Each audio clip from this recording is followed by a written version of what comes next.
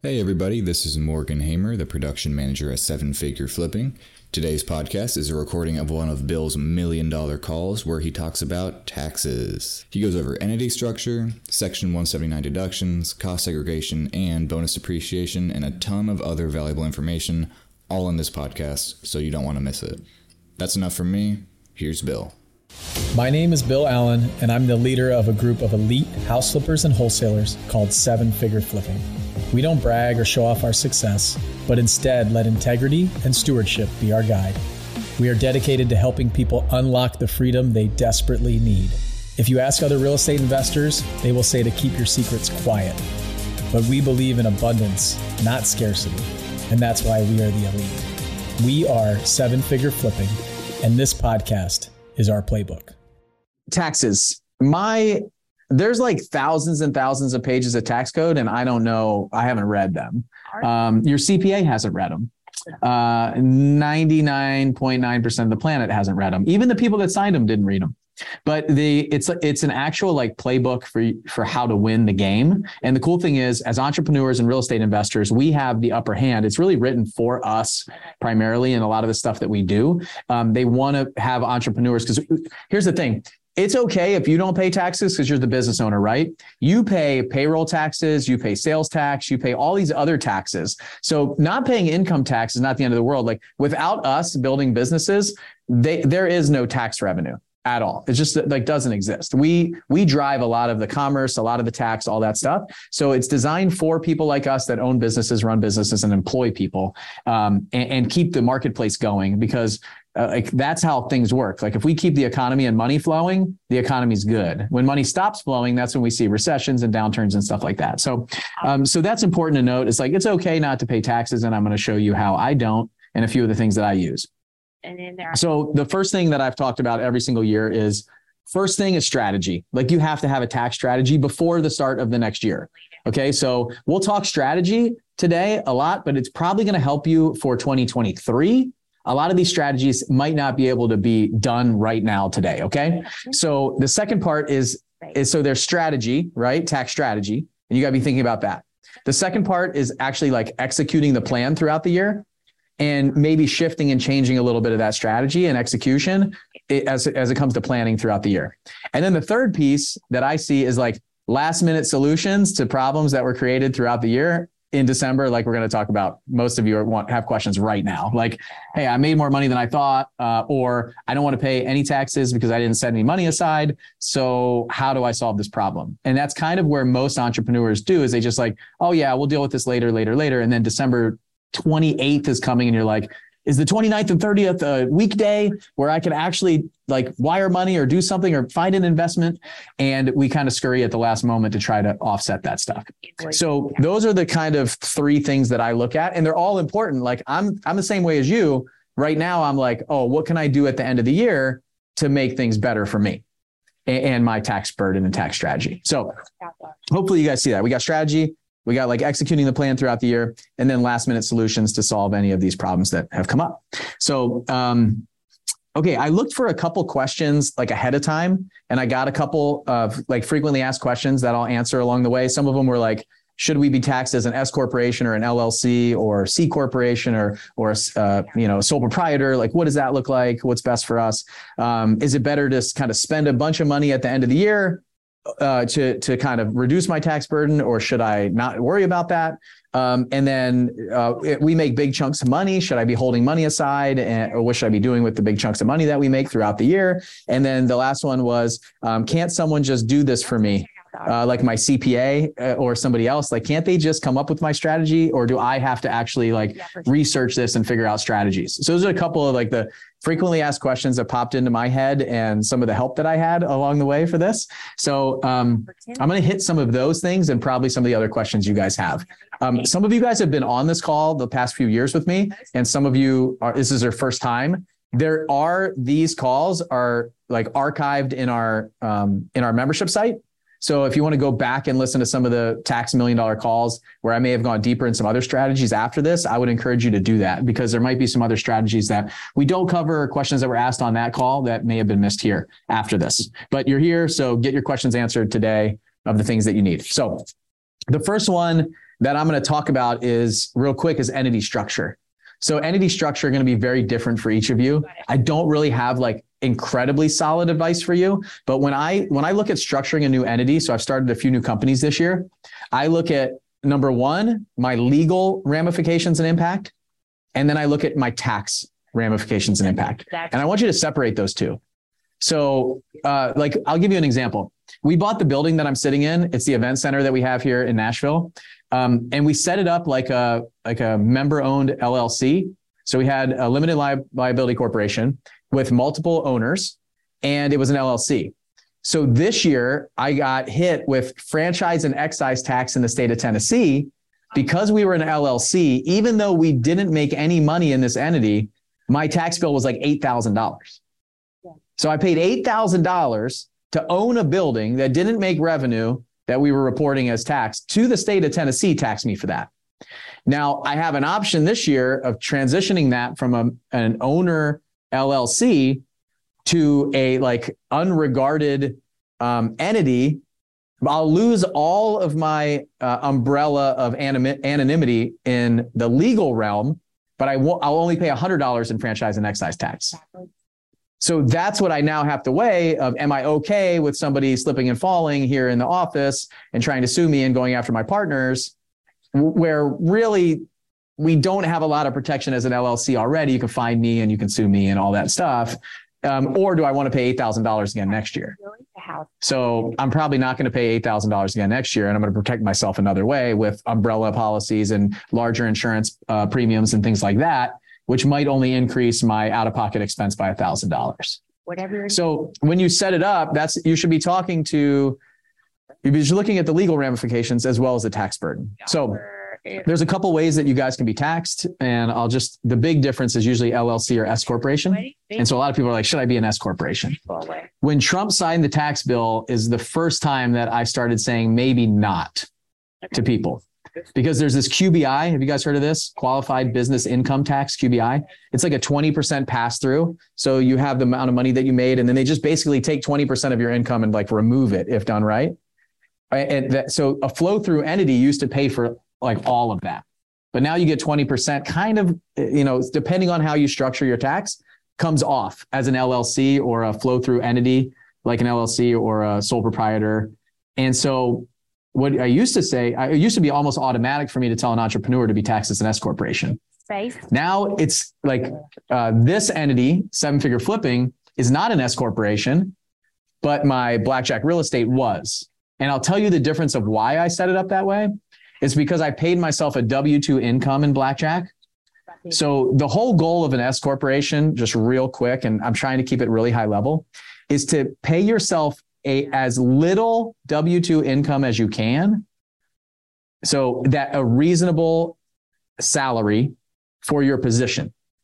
So I would pay myself, if you paid so a lot of people try to pay themselves like $30,000 to $50,000 or something like that, so that your only real like self-employment tax is on that amount of money, and the rest of it can flow through and not be taxed as high. So if you take distributions to the tune of $300,000 as an example, it's not taxed as high as that $50,000 that you pay yourself in W-2, because you're paying both sides of FICA. So you're paying Medicare and Social Security on both the employee and the employer side of that money that you pay yourself in W-2 income. So there's a calculation that can be done in potential. Like I talk to my CPA about this. I go into a meeting before the beginning of the year, right? Because right now is the time to have a conversation with them. Hey, what should we do for 2023?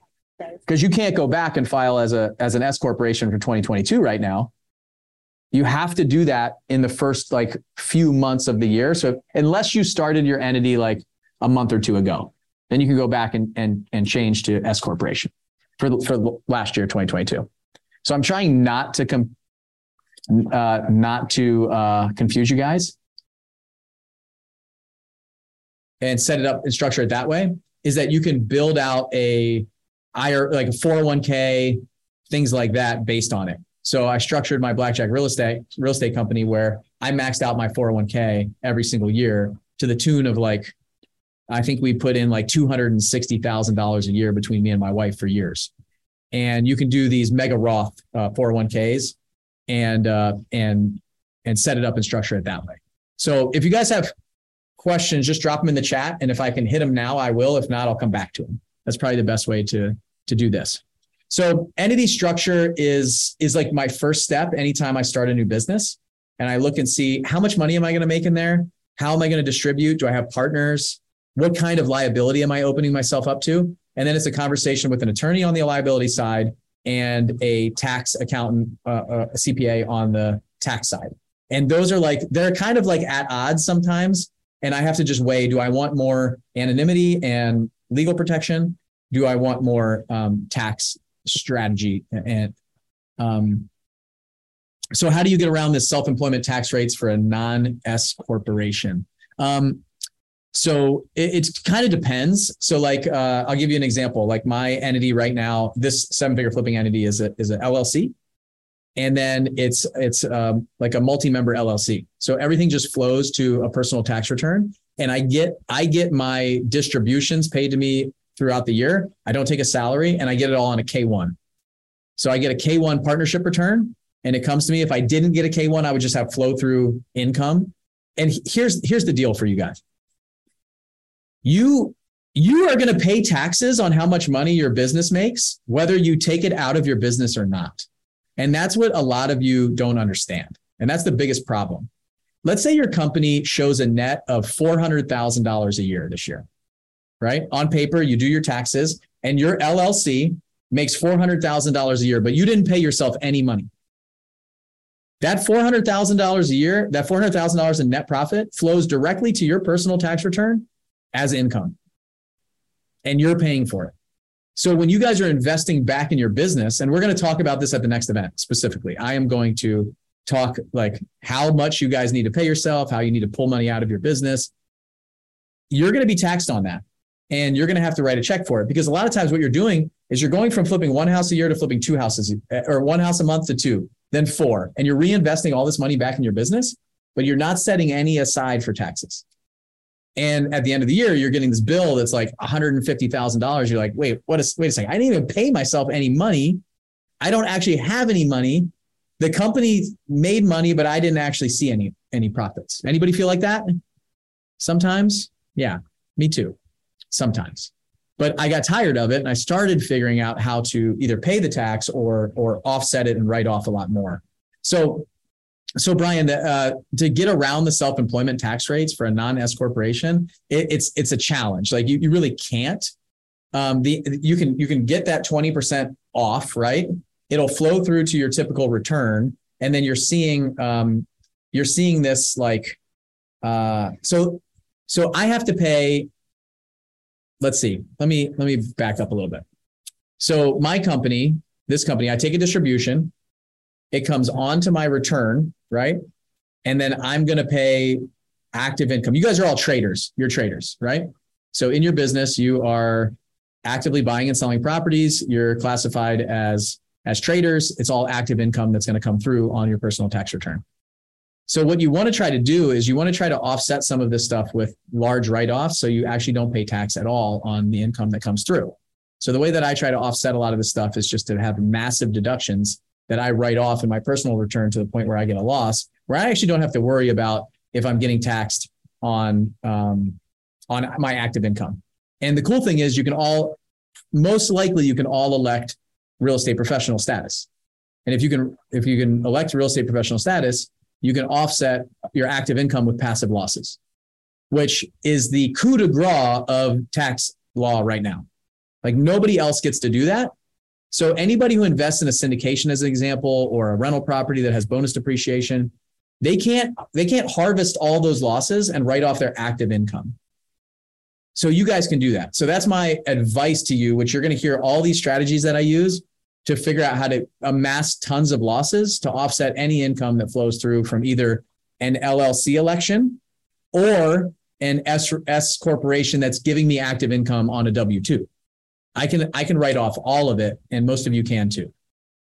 And so if you're full-time or somebody else is full-time and you meet the requirements for real estate professional status, which you're all in the Altitude group, you're pretty much all full-time. If any of you have W-2 income jobs, I would highly encourage you to make sure that your spouse If they don't have a full-time job, they are becoming real estate professional status election and you're married, filing jointly, you can both write it off. Okay. I'm going to move past this, but for you guys on entity structure, I'm going to highly encourage you this is where the strategy thing comes. This is where you strategize for 2023 and you look into, should I change my election or not for the future? Okay. Now, those are pretty much future planning items that I have for you guys today to think about going into 2023. A lot of this stuff that I want to talk about today is we're in December and I want you to say, hey, here's some things that I can do right now to offset my taxes, probably why you guys are here. So the first one is, and I've talked about it before, I talk about a lot of Section 179 deductions. So I'm just going to kind of like check these things off as I go. Section 179 deduction. So a Section 179 is like heavy equipment, vehicles, things like this that you can use for your business. And you have an opportunity to write this off as Section 179. I think it goes up to about $1 million in Section 179. So Spencer's on the call. I can see him. Him and I have been talking airplanes for a year or so. I know he's going out to buy an airplane now. Depending on the price of the airplane, it could be Section 179 or it could be bonus depreciation, which I'll talk about in a little bit. And so a vehicle, like you could buy a large truck for your business. You could buy maybe a tractor or like some of the, I don't know, some of you guys might need like skid steers or dump trucks, or if you have, you got another construction company or a roofing company or something like that. Heavy equipment, big equipment, those kind of things. Like I bought a farm 1.5 years ago and I bought an ATV and I bought a tractor and I bought all this equipment and I wrote all that stuff off in 100% bonus depreciation for what I paid for it, all off of my taxes in year one. And that offset a lot of active income for me. So my airplane was too expensive to use Section 179. So I used bonus depreciation to write off the entire purchase price of the plane. Right now, I'm looking at a truck. I'm looking at a F-150 to replace my Tesla Model X. And so I'll give you the exact example because about 4 years ago, I talked about the Tesla Model X being a Section 179 deduction. I wrote off like $130,000 of purchase price on that. But I only put $7,500 in. So I got 100% financing on it. I bought a Tesla Model X, 130 grand, maybe it was 120. It was 100% financed by Wells Fargo through Tesla. So I didn't pay any out-of-pocket expenses to buy the car. I had to pay tax. $7,500 was the taxes to the state of Tennessee. So for $7,500, I got $130,000 write-off on my taxes. My payment on the car is like $1,300 a month. So it's like a house mortgage payment. I did the math. It took 3.5 years for the IRS to get their money back via my pay down on the loan. So 3.5 years, it would take me at $1,400 a month to get back to the deduction that I had about $50,000 on my taxes. So in that time, I could take that $50,000 that I would have had to pay to the IRS, invest it in apartment syndication, and it's doubled or tripled since then. So now I have $150,000 that I would have given to the IRS. That's tripled. And I have a car, but now it's a depreciable asset, right? So my car went from $130,000 to about $65,000 or $70,000 now. So now let's say I sell the Tesla this year, right? Sell it for 70. Now I have to pay depreciation recapture on the 70K, right? So I pay depreciation recapture on the 70,000, but I'm going to buy an $80,000 truck and I'm going to write all $80,000 off. You see what happened there? Now I used the vehicle for like 4 or 5 years. I liked it. I needed it. It's just our vehicles are depreciable assets, but I used it as a tool about 4 years ago. I'm likely going to sell it this year. I'll buy a truck and now I'll have a $10,000 extra in depreciation and I'll depreciate the truck in full. I'll either pay cash for the truck or I'll finance the truck. The cool thing is you can finance this stuff and get the depreciation. So most people would say, don't finance these things. I think it can be used as a tool and an asset if you know how to do it right. And just accepting the fact, I accepted the fact when I bought a $130,000 car that I'll always buy something that I can write off between $80,000 and $130,000 in the future. So there's some requirements of these vehicles. They have to be over 6,000 pounds. They have to be used pretty much 100% for business that first year. There's a lot of other things that go into the Section 179, but typical like large vehicles, things like that, where you're using for your business purposes and expenses, and you're not like, taking your kids to daycare in it, those kind of things. this is the goal and purpose of these Section 179 deductions. So that's Section 179. If you have a construction company, there's a ton of different things that you could do in there, business assets, those kind of things. The cool thing that I look at when I buy something in, Matt says you got to haul blackberries. That's right. I was hauling blackberries in my Tesla. You're right. So you take this, you take these assets and you either figure out if they're full on business deductions or if you're going to use the Section 179 strategy like I did. So that's another one. So I'm just going to check that off, Section 179. It's highly valuable. This is something you could do right now. So like I'm negotiating a couple of these F-150 Lightnings, these electrical Lightnings all around the country. They were like $110,000, like $30,000 over MSRP. And now they're like MSRP or 5,000 over. So I'm willing to buy one of these now and look at them and bring one of these in because I need it. And I'll just kind of swap out my car for that. So that's one that I'm looking at.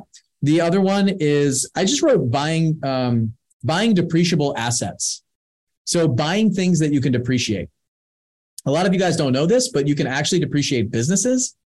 So you can buy a business and you can actually depreciate it. So this business that I bought from Justin 3.5 years ago, I'm depreciating it right now. So I bought it and I bought goodwill. Like I really didn't have any assets, any real like hard things. There wasn't an office building, anything like that we had. So it was just like goodwill in hopes that you guys would continue to pay your memberships. And I had like an email list and a couple of websites and things like that. So thinking about that, like what is something maybe that you could buy that you could add into your business to grow it? It might be like Spencer and I have talked about, he's buying other companies and things like that to kind of vertically integrate what he's doing. So that's a strategy. And the cool thing is you can owner finance a lot of these things. You don't have to pay all the money down. There's a lot of people that are going to be struggling in business right now. And if you think about some of those things, might be able to help you. There might be actually like some things I might talk about in the future, but there's like local Facebook groups for you that could really help you grow your local brand and to market and advertise inside of there. There might be somebody tired of running the local RIA Facebook group or a local RIA or something like that. That could be a deal that you guys could strike together to kind of depreciate an asset like that. So now granted, sometimes you have to have money, but if you could figure out an owner finance strategy or a payoff strategy or a carve out plan where you can buy something and depreciate it. So I think about that a lot. Like what could I buy and depreciate? The other one is cost segregation and bonus depreciation. So like the next big one, this is the biggest strategy for me over the past few years is bonus depreciation and cost seg. So cost segregation is basically just looking at the asset that you have. It's a home. Usually for you guys, it'll be like your rental houses, multifamily assets, something like that, where they take it and they say, all this stuff depreciates over 15 years, 39 years, different times. And they accelerate that depreciation to year one, where you have smaller depreciation over the long term and much larger depreciation in the first year. And so they'll take a cost segregation and allow you to bonus depreciate things in the year that you're in. So for you guys, some of you have rental portfolios and things like that. So I would encourage you, if you're not bonus depreciation and using cost segregation in your rental portfolio, even single family homes, you have to. You guys got to do that. And you can do that retroactively. So if you have rental houses, now, if you're going to sell it like in 6 months, I don't know that I would necessarily do that. But if it's something where you're going to hold for a while, for a couple of years, I absolutely would reduce my tax burden now and kick that can down the road. I'm always like, how can I kick it down the road? Because I want to invest my money today. I don't want to spend my money with the IRS today. I want to invest my money today. And I want it to grow. And then the IRS can get their money later. So that's how I think about everything that I do. So with that, we talked about pulling money out of your business. So what I've always done is I would pull money out and then decide whether I'm going to reinvest it back in the business or I'm going to go invest it in something that's going to give me a bigger return. And I want you guys to always think about that. I want you to think about, where is all of your equity right now? How much equity is in your business? How much equity is in your houses, your rentals? How much equity is spread all over of your net worth? Where's your equity? And is your equity making you a high enough return where it is right now? Or would it be better suited somewhere else? So if you can pull equity out of your business, would you reinvest it back into your business right now? Or would you invest it somewhere else? Is your business kicking off the best tax benefits? Is your business kicking off the best cash flow? Is it kicking off the best net worth growth? And these are the three biggest things that I look at: cash flow, net worth growth, and tax benefits. And so what I've been doing is I take a lot of my cash and I invest it in somebody else's syndications or our multifamily syndications to get depreciation. I don't get a lot of cash flow from that right now. That's okay, because I don't need it. I'm getting it from my business. And I get net worth growth. So we've exited like 13 properties in the last couple of years. And so I've had I'm somebody who's been adding a lot of cash because I've been investing in a lot of multifamily buildings. I've reduced my tax burden to allow me to keep more of what I make. And then I call it burying it in my backyard. I go bury it in my backyard. So I'll go like put $50,000 into syndication. And I usually get around 40 to up to, I got 58% write-off on my investments in those syndications. And then somebody else is managing it. Like, I'm not running it. I don't have to deal with it. It's out there making money when I'm sleeping, and I can work on doing what I'm doing best. So we're going to work on getting your guys' financial house in order over the next couple months. This is like a big thing for me to figure out how this happens, because I saw it in my 8-figure group recently that they need to be paying themselves a lot more money. Their bank accounts should be plussed up massively, and they should be deciding where they're pointing their cash. So hopefully this makes sense. Bonus depreciation is your friend. So right now you can invest in, I don't like money sitting around. I like my soldiers out working, and I like to get a tax benefit from that. So I'm going to go invest $100,000 in a syndication. We got one in Cleveland right now. I'm putting money in there, and I'm getting about somewhere between 40 to 45% depreciation on it. So granted, I have to put $100,000 in, but I'm going to get $40,000 to $45,000 back on my taxes. That's not going to go to the IRS, because that money would go to the IRS, right? So, and then it's going to go make a return. It's going to work when I sleep, and I'm going to be able to go do what I do. So some of this stuff you got to have some free cash for, like that. That's a strategy that you're going to have capital in the bank to go invest. The other way to get it is for you guys to use what you do really well and go buy a rental property. Go buy a duplex, a triplex, a quad. Go do those things. And then you're basically the general partner of the syndication. You buy it at a discount. You use somebody else's money to finance it. And then you rent it out and you bonus depreciate it. You get a cost segregation. You bonus depreciate that property, and you get a write-off on your taxes.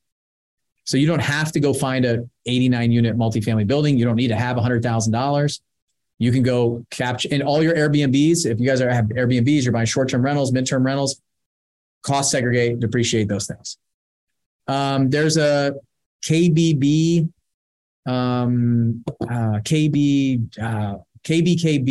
KBKG.com. I'll have to look it up. I'll drop it in the chat here when we get a break. I think it's KBKG.com. They do it's like $350, $450 for a property. It's not like $5,000 or $7,000 or $10,000 like our multifamily buildings are, to get a desktop cost segregation. Just make sure your CPA will allow you to use it. I think it's KBKG.com. Maybe somebody can back me up on that and drop it in the chat. Brian asked, do you get the depreciation on a syndication just by being an investor? Yes. Limited partners get the depreciation on the money that they invested in a syndication. So I'm a limited partner in a lot of multifamily syndications where I just invest my money passively. I'm not actually involved in the deal. So people send me deals. It looks good. I'll invest in it, maybe $50,000, $100,000. And I usually do that in my personal name instead of my 401k and my IRA, because I get the passive losses in my personal name. If I do it in my IRA or my 401k, I have no depreciation against my IRA and 401k. So my IRA and 401k, the way I structure that is I like to make active income. That's why I do a lot of hard money loans and transactional funding with you guys in my IRA and 401k, because it's active income, but I'm not paying tax on it because it's all Roth money. And then I make my my depreciable investments in my taxable account, the one that I have to pay tax on. So if I put $100,000 in, I get a $45,000 write-off against my taxes, as opposed to if I did it in my IRA or 401k, I wouldn't get that. Okay, kbkg.com, good.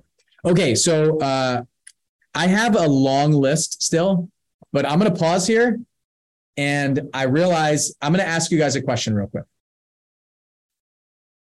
Do you feel like I know more about taxes than you guys do? Okay.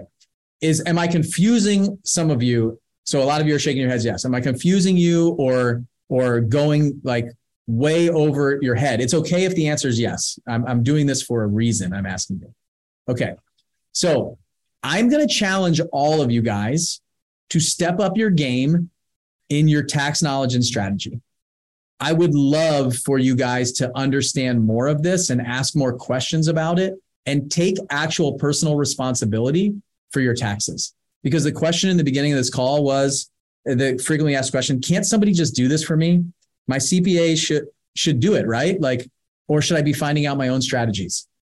It's very rare that you can sit me in a room. Like I've spent a lot of time studying this and understanding it because nobody cares about your money more than you. Your CPA doesn't. Your grandmother, your uncle, your brother, your sister, nobody does. You have to take responsibility of this. And I will train you. I will teach you. I will do these calls. Like I love talking about this. I'm the guy at a party that will talk taxes and money and how much is in your bank account and how much do you make and make everybody feel really awkward. In fact, I was at Thanksgiving and my family was talking about the election in Georgia. They're talking about the election in Georgia. I heard Herschel Walker's name. And this might be a little ridiculous and some of you guys are probably going to hate me for it. But I was like, are you guys talking about football? And like, no, we're talking about the election in Georgia. My entire family, like aunts, uncles, cousins were sitting around a table and I was playing with the kids by the TV. And I was like, what does he have to do with Georgia? And they're like, you don't know what's going on in Georgia? I was like, apparently not. And they said, well, this is like this huge like battle going on in Georgia and all this stuff's happening. And I was like, well, I don't really watch the news. They're like, you should care about what's going on with politics. And I said, okay, but like, I don't live in Georgia. I live in Tennessee. And so why would I know what's going on in Georgia? Can I control that? Can I do something about what's going on in Georgia other than complain and talk about? Nobody, by the way, that's at that table lived in Georgia. Not a single person. I was like, I can't even vote there. I can't vote there. I can't control this. I can't like, what exactly are you expecting me to do? I said, what are we not supposed to talk about around the dinner table here? What are the things that we aren't supposed to talk about? And they were like, politics, what did they say? Money, sex, and religion. I said, all right, well, let me know when you talk about the other three. And I'm going to go back and play with the kids right now because this is not something I can control. And so for you guys, like I want you guys to really care about your money, your keeping more money, and your tax strategy. Because your CPA, like legitimately, your CPA is not going to do it. And so since then, I always say, like, I don't watch the news, but if it's important, somebody's going to tell me. So they told me, and then I looked into it. I saw what's going on. And they've honestly been, I have a 678 Atlanta number. They've been texting me for the last like 3 weeks about this. I just delete it and don't read it. So, okay. So I think for you guys, my push to all of you is to take like personal, I'll continue to do these calls. I'll do classes on it. I'll do breakout sessions. I'll do whatever you guys need. But I want to encourage you and push you to grab more of this for yourself. Like really think about this and strategy. Like your CPA will bring you some strategy. And I encourage you to have meetings with them right now. Like have a meeting with them now about 2023 strategy and be like, hey, I heard about these 10 or 15 things. I'd like to implement some of these. What do you know about them? And that's like a full-on interview of, do I need to fire this person and find somebody new? Or because they're going to say like, oh, you can't do that. No, you can't do that. Like, no, can't is not in my vocabulary. How can I do it? Or what's the reason why I shouldn't do it? You know? And so I want somebody who's open. Your CPA should be open to new ideas, new strategies, and you bringing ideas to them without shooting you down. And if they don't know the answer, they shouldn't BS you about the answer. That's what I've seen a lot of CPAs do to me. And so then I'll just move to somebody else. And the guy that I have now, he's really great. And he's like, I don't know the answer to that, but I'll find out. And then we talk about it and we strategize on it. And then we execute the plan throughout the year and we meet quarterly to talk about it. Okay. Yeah, I don't know who asked this, but somebody asked, do I have any websites, books that you recommend to learn more about tax strategy? Yeah, we're actually going to have a tool for you guys. My CPA, he was at Flip Hacking Live, and he's creating this thing called Teaching Tax Flow. He's creating like a actual like training course and video program and stuff like that. That's like incredibly cheap. That is more like self-development and training on a lot of these strategies, very short videos. I'm going to encourage you guys to go learn there. I think him and I work really closely together. I have no dog in the fight for, that's not the purpose of this call, to like sell his stuff or anything like that. but we played pickleball together last week, and he's getting ready to roll it out very soon, and I'm excited for him. And I think it's going to be a really good product, and I believe in him. And there are some other books that I've read, but not a lot about tax. It's mostly like IRA, 401k, retirement accounts, things like that. And I just learned along the way. I did my taxes for until 2015. I did my taxes myself since I was like 18 years old. And I just learned. I was just like, man, I don't want to pay this. Like I want to understand what I'm doing and how TurboTax works. And I'd fill out TurboTax like 5 different ways to figure out how I can pay the least. And I would just start adjusting numbers and things like that. And then I say, okay, can I give more to charity? What's the standard election and stuff like that? Standard deduction. Kelly, it's Chris Picuro. He was at Flip Hacking Live, integrated CPA group. So I'll drop when we send this out or drop in the Facebook group. We'll send out his contact information if you guys want to get a hold of their group. He's got I don't know. I'm sure he'll take on some of you guys for clients and stuff like that. Okay, you ready to keep going? We'll keep going for a little bit. I'll open up for questions, like another 15 minutes or so. I'm going to go pretty quickly through some of these, but income shifting is a big thing for me. So if you guys have kids or people that are in lower tax brackets than you, figuring out how to income shift income to them. I would only encourage you to do this with your kids. I wouldn't encourage you to do it like brothers and sisters and cousins and stuff like that. But like if you can pay your kids to do things in and around the business, and your business can pay them, and they don't pay a tax return basically. So really up to the standard deduction, which is really high right now. Standard deduction is somewhere around like $15,500 or $16,000 a year per person. So like you and a spouse are probably like $30,000 or $32,000 of standard deduction, which is why I'm not giving you a bunch of advice of like paying 2 years of taxes and mortgage payments on your house to increase the deduction and like donating a ton to charity in your personal name and things like that anymore, because you got to get over $30,000 of write-offs just to start having it make sense. So Trump's tax bill did a lot for us. QBI was one of them. The other one was standard deductions going way up. So itemizing and stuff like that right now on personal returns, I don't even do it anymore. And I did that for like 15 years or maybe 20 years of itemizing deductions. And so now I don't even need to itemize anymore. I really just try to run as many expenses through my company as possible, like donations and charity and stuff like that. And then that'll kind of flow back to my tax return. I just try to reduce my income in the business side as much as I can, marketing expenses, business, stuff like that.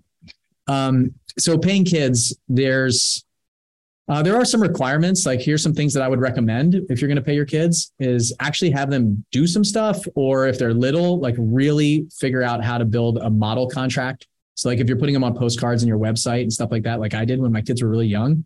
I use the example all the time, like James's videos at Flip Hacking Live. His birthday's around October. So he's in the promo. We zoom him in. A lot of times we sing happy birthday to him. He's really like a promotional. I tell stories about him. We talk about my family. I talk about on the podcast, all that stuff. So if I wanted to pay James in 7-figure flipping as an employee, I probably could, at this point, because we use a lot of that stuff in our marketing and our sales messaging, those kind of things. And I can actually point to, hey, this is a model. He's a real part of the company, even though he doesn't do very much. We use him and leverage him in his image and his message and all of these things to create sales. So I would have to prove that if the IRS came to talk to me. Same thing for you guys. What do your kids do? Do they have a contract? Are they being paid regularly? Or are you dropping a $15,000 one-time payment on December 30th in their bank account to try to catch up for what you didn't plan for the year? Does that make sense? So if I was putting my kids on payroll for 2023, what I would do is I would write a contract. I'd make them W-2 employees, and I would just pay them every single week on payroll, just like I would any other employee of the company. They would have an actual contract. We would have some documented things. I'd give them, depending on what they're doing. There's expectations. I might have some documentation of conversations that we had, meetings that we had, feedback, quarterly reviews, monthly reviews, annual reviews, those kind of things. All the stuff that you don't want to hear about, like documenting things. And that, as entrepreneurs, we just don't want to do that stuff, right? So thinking about like how you would structure that and what they're doing, and then you have to pay them a reasonable wage. So it's not like you can pay your kids like, again, you don't want to pay them too much because you start getting into the FICA and they're not able to write off, but they're in a very low tax bracket, right? And then what I do, so let's say, so for years I paid my kids like between $12,000 and $18,000 a year. And it was like weekly payments that went out to them. And then it went to their bank account. Okay. So they went to their own bank accounts. They have their own bank accounts. And then when I was paying their daycare, they paid their daycare. I didn't pay their daycare. It came out of their account. Daycare automatically gets paid by my kids. So Will pays for his own daycare with the amount of modeling and work that he did for my company when he was in daycare. James pays for his own daycare. So now I have tax-free daycare via their income that they made, and they paid their daycare, and I paid no taxes on that. So we shifted, let's say $15,000 from what I was going to make in a potential 45% tax bracket, 39% tax bracket, to a 0% tax bracket, where you're just income shifting, basically. So you're taking the money that you would make, and giving to your kids and paying for all the stuff that they're doing. It might be like birthday gifts or whatever they want to buy. They want to buy some video games. They want to do all the stuff ice cream. They want to buy ice cream once a week. That's fine. You buy it from your account. Tax-free. That's tax-free ice cream right there, buddy. And then, you take the dad and mom tax when you get the ice cream, you take a bite and then you give it to them and teach them about taxes. But right now you're income shifting from you to them, right? And so that's what income shifting is as far as kids go. So no, Brian, no, it doesn't. No, Brian asked, W-2 requires an S structure, correct? Like an S corporation. No, like we're an LLC right here at Seven Figure Flipping, and I have like 21 W-2 employees. So you don't have to be an S corporation to have to be paying W-2 incomes to people. No, definitely not. You can sole proprietor. I'm a sole proprietor over at my farm, and I pay W-2 income from the farm. Like I have W-2 employees. Your election is strictly designed in that company for you. Now, what I talked about was you paying yourself. The benefit of an S corporation is if you pay yourself a reasonable wage, anything on top of your W-2 income will flow to you as avoiding the employer portion of FICA. So Medicare and Social Security on the employer side. You won't have to pay the employer side of that money that transfers over to you. So you'll save like 7.5% on the money that you make above that.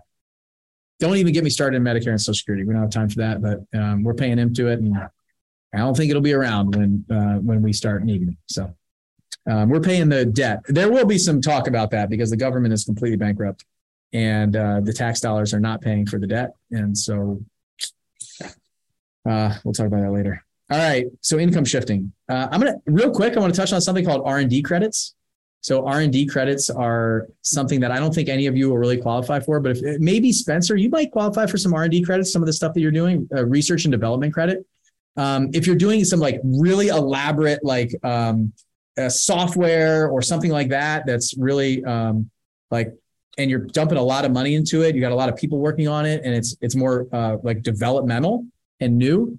There might be something for you on an R&D credit there. So Christine said money paid to children shouldn't go straight from the S corporation.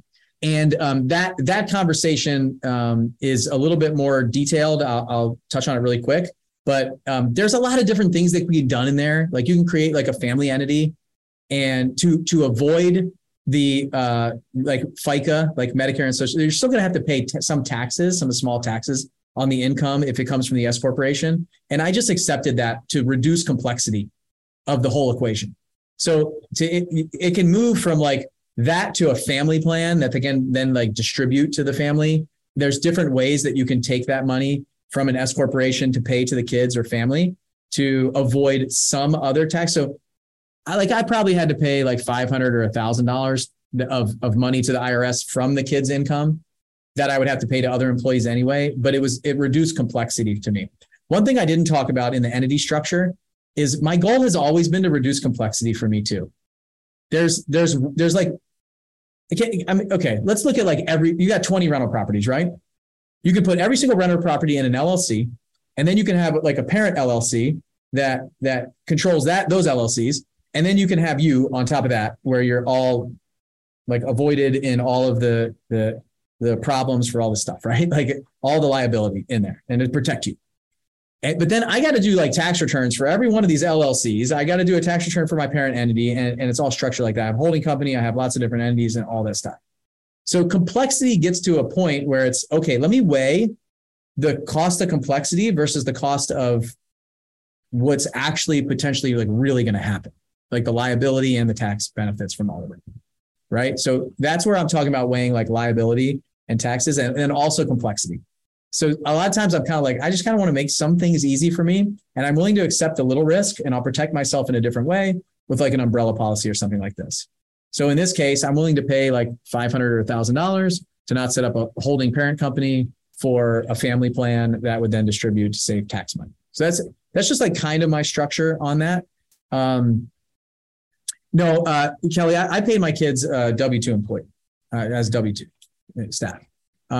Because now, if you talk about 1099 and W-2, we're getting into a different conversation, which is like, what defines a 1099 person, a contractor, and what defines a W-2 employee? If you're telling people where to be, you're giving them assets. Like my kids were models because they were little. Like my son had an IRA when he was born. And then for like 3 years, he filled up his IRA as getting paid from the company. We would send him on postcards or on all the websites, all the conversion events, everything that we did. And so I would tell them where to be, what to do, all this stuff. They weren't he wasn't running a contractor company. Like if I'm paying a 1099 contractor and my kids are coming in, they got to be like independent contractors, and your kids are probably not independent, most of them. So that's the way I look at some of that stuff. You're going to get, there's a quiz on the IRS website that can look at 1099 versus W-2. And I would recommend going through those questions just to determine if your current staff is 1099 or W-2 or your kids. All right, I'm going to keep rolling because I want to leave plenty of time for questions for you guys. Retirement accounts. I believe in retirement accounts, even though I don't necessarily believe in the government. I have been waiting to talk more about the government in negative light until I retire from the military. I have like 4 months left. So after that happens, you are going to hear me like start unloading in social media and everything that we do. But I do like the structure of retirement accounts because they give me a lot of tax benefit, and my money can grow tax-free in Roth accounts, which is really beneficial. So I've used IRAs my entire life, 401k, so solo 401ks and safe harbor 401ks to basically fill up retirement accounts, either tax-free or tax-deferred. Depending on your age and some of the things that you're looking to do with it, it could be beneficial to you. It might not be beneficial to you. I would encourage you to look into them. But I used a solo 401k when I started my business, and I paid myself a salary high enough to allow me to put the full amount in my Roth and then have the company match my traditional. And that traditional company match, I was able to write all that off against my taxes. And so there's a huge benefit to that inside of your 401k, where you can have, what I did basically was it would allow me to pull a bunch of money out of my business and move it over to my retirement account. That also reduced my tax burden against the business. And then when I got really smart and started writing off more money on my taxes than I was making, I was able to convert that traditional to a Roth and never pay tax on it. So a little bit more advanced strategy, but if you're in a low tax bracket or in a negative tax situation one year, maybe you did a ton of bonus depreciation, or like me, I bought an airplane. The airplane cost $2.7 million. This year I got a $2.7 million write-off, and I converted a ton of my traditional 401k money over to Roth, which is a taxable event, right? I would normally have to pay tax on it. If I was in the 25% tax bracket, I'd be paying 25% tax on it. But since I'm in the 0% tax bracket, there's no tax. And now it's all in my Roth account, and I can go grow it tax-free for the rest of my life. So that's the benefit of making sound tax decisions now and kicking the can down the road in the future. So I got the write-off 3 years ago, 4 years ago, 2 years ago. And then this year I took advantage of it by converting it. I've done that the last 2 or 3 years when I've had zero tax, like negative tax return. And then I'm able to take that forward. So that's the strategy piece, right? I'm like, how can I get into a negative situation so that I can convert this money? And you have to actually know how much you make towards the end of the year and then say, convert it. So on December, 29th, 30th, I ran an analysis, and I knew I was going to have like a $200,000 loss last year. And I converted $200,000 to get me right up to zero. So does that make sense? I was able to convert traditional money into Roth without ever having to pay taxes on it, which is really cool stuff. And now I can take that Roth IRA and blow it up for the next, 10 years, 20 years, and then distribute tax-free. So the retirement account's very powerful. I would, at the very least, encourage you to build your Roth IRA. It's really easy to do. You can self-direct it into real estate. You can put it where you want it. If it wasn't for self-directed IRAs and 401ks, I wouldn't be talking about it right now. I don't encourage you guys to put in the market. The downside is, so here's the downside of these. You can't use them in your business really. So you're going to have to use them somewhere else. That's why I like whole life insurance with paid up additions like the infinite banking better if you're going to be putting a lot of money aside for something. I like that better because it gives you $5 million in life insurance and you can use it inside your business all the time. So that's kind of I lean more towards that for a lot of you guys that are younger, that are looking to use more money as a lot. You don't want to lock up all your cash into a retirement account that you can't use for your business. But if you have excess cash, that's where I would be putting it. Health savings account kind of falls in the same bucket. HSAs, you can deduct a lot of the HSA stuff and pay if you have a high deductible insurance plan. So I haven't had a high deductible insurance plan being in the military for my whole life. So I don't know a ton about it. Andy McFarland's a great person and some other people might be in HSAs here. And, but you can buy some really cool stuff inside your HSA with some more tax-free type money. I talked about R&D credits. Okay. I'm going to talk about some other things really fast, and then I'll open up for questions. So I talked about conversions from traditional to Roth. The Augusta rule, I talked about that the past couple of years. You might have heard of it as like, I can rent my house out. My business can rent my house and pay me, and I don't pay taxes on it. It's called the Augusta rule. It's really called Section 280A.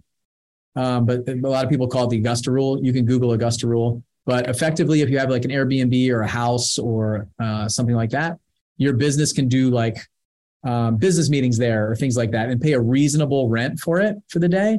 So like, don't rent your house to your business for like $10,000 a day if you live in a 3-bedroom, 2-bath, 1,500 square foot house.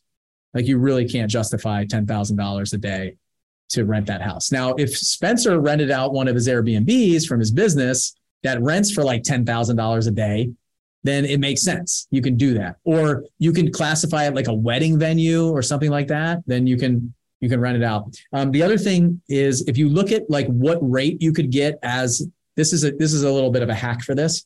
There are websites that have like gig rentals for like photographs and things like that. Like influencers now are like renting these houses and doing like photo shoots there. Like, can you imagine like how much a Mr. Beast would pay to rent your house and like fill it with slime? So if you can justify some of that stuff with the amount that you're charging your business, then you can back it up.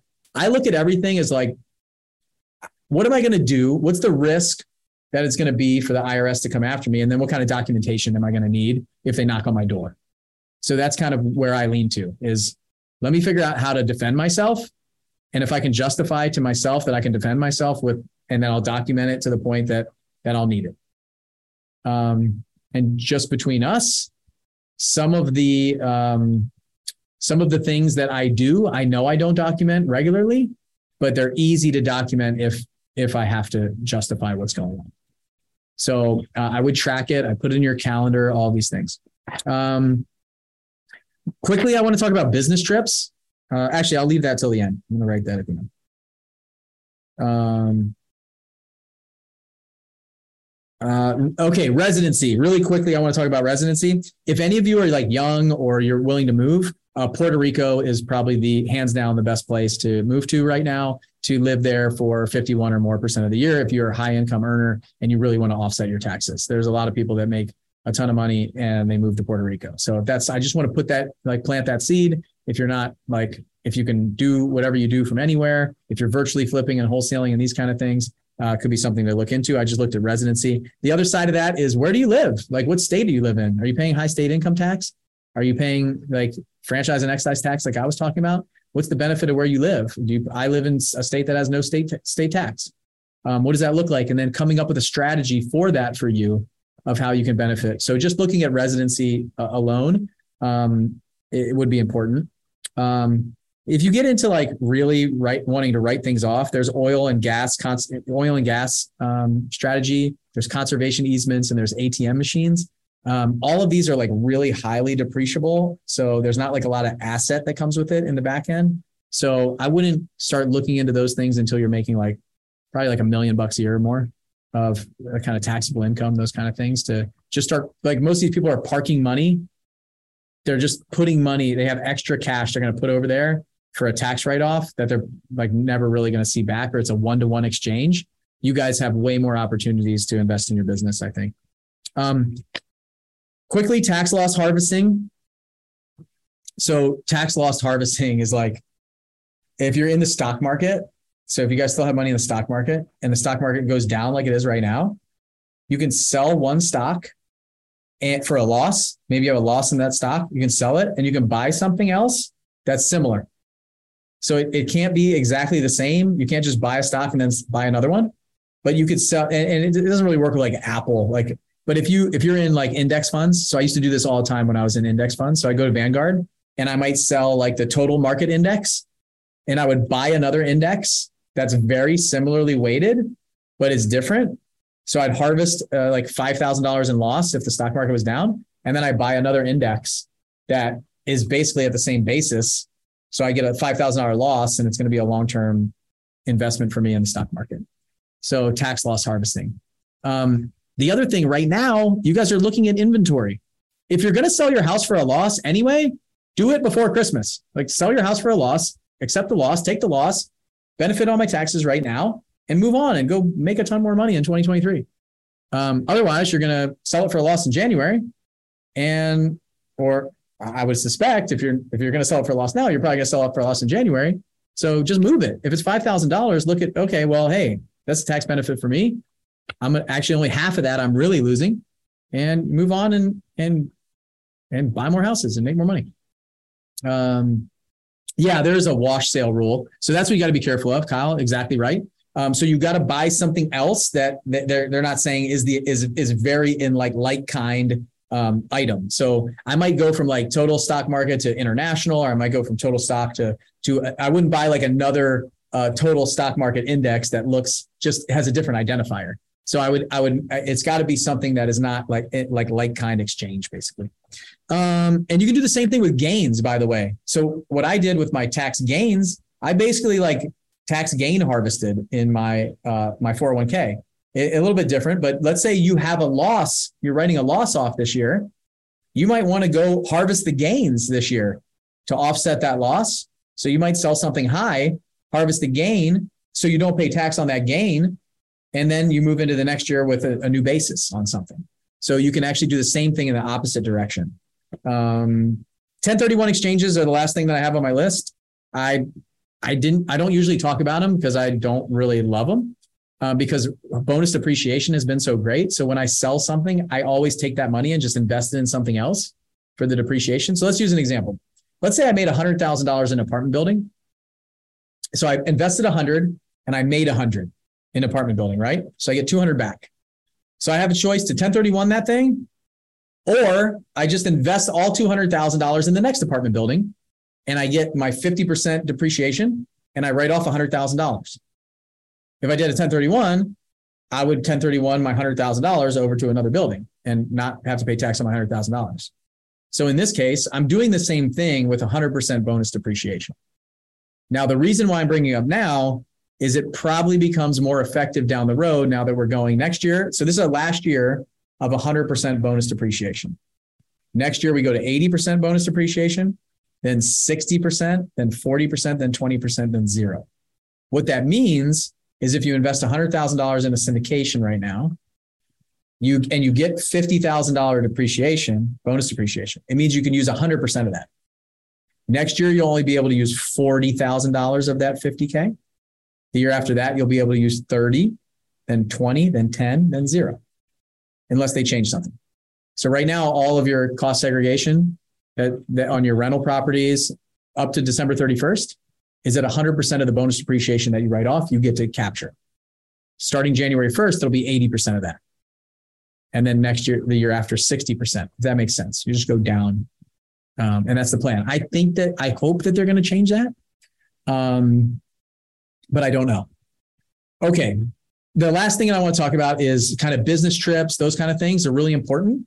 So I've got people reach out. I made a post recently of this 8-figure entrepreneur group, and I had a guy, a real smart guy, message me. He goes, "I'm interested in this." And I said, "Okay, let me just finalize all all the dates and everything. I'm about to launch it. I'll get back to you. He goes, good. I'm planning for next year. So I knew, he's like, now's the time to plan for next year. So what he's doing is he's looking for a mastermind group to join such that he can pay in full to offset his income. So basically what he's doing is income shifting. He wants to give me $50,000 or $100,000 so he doesn't have to pay tax on it, and I do. So you guys do the same thing in your business. Think about that. So I've talked about in the past, a lot of people come into to our program in October at Flip Hacking Live, and they have 90 days to pay in full. So what you guys should be looking at is look at your cash flow, look at your structure, and decide whether you want to income shift to someone else. I usually say this tongue in cheek, because if you pay in full to us to save a discount, I pay more taxes, you pay less taxes. If you do it in January, then I have a whole nother year to pay taxes on the money that you give me.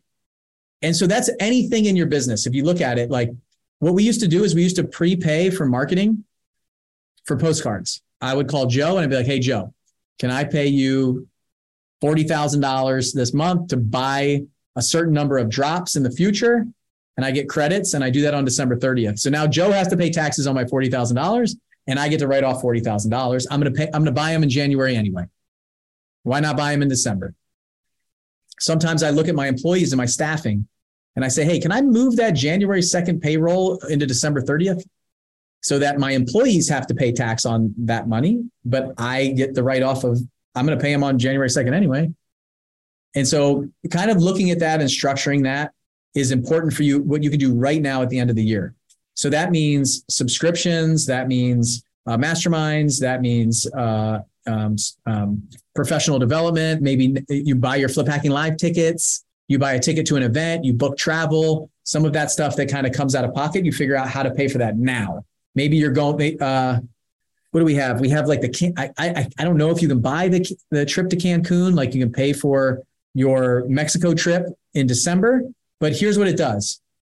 You get the reduction in your taxes by April 15th, 2023, instead of April 15th, 2024.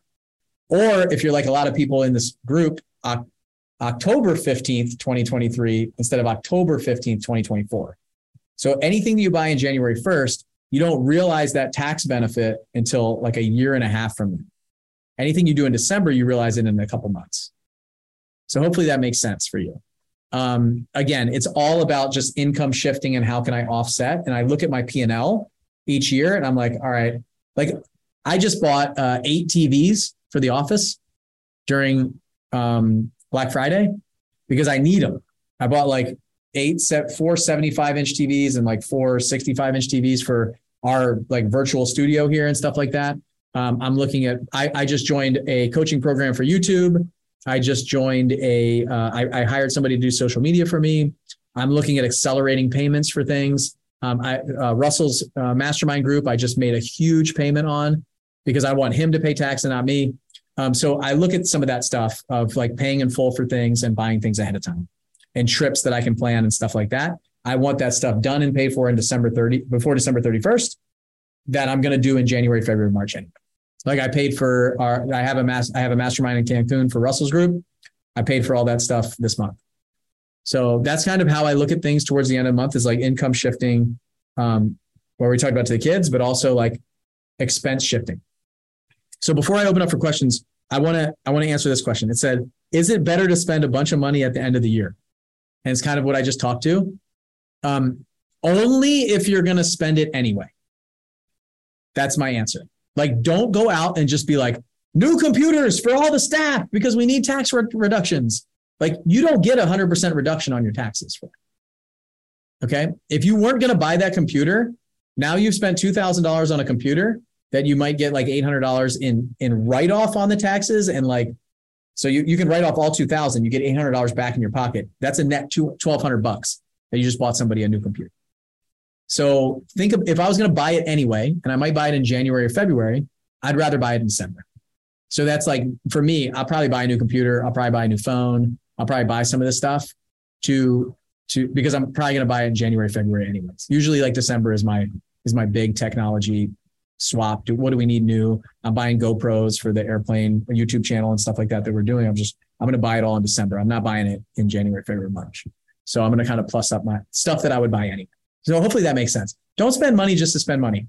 I always think about like the Seinfeld episode with Kramer and Jerry, and they're talking about like, but Jerry, it's a write-off. He goes, you don't even know what that is. He goes, yeah, but they like, they're the ones that are writing it off. Like, it's just like nobody understands when they say it's a write-off. It's like they don't get it. Don't spend money just to have a write-off. Like, don't go out to a really fancy restaurant that you wouldn't go to anyway because it's a write-off. Like, just write off the stuff that you would normally and ordinarily buy all the time. Does it make sense? And figure out how to write off everything that you normally buy ordinarily and all the time.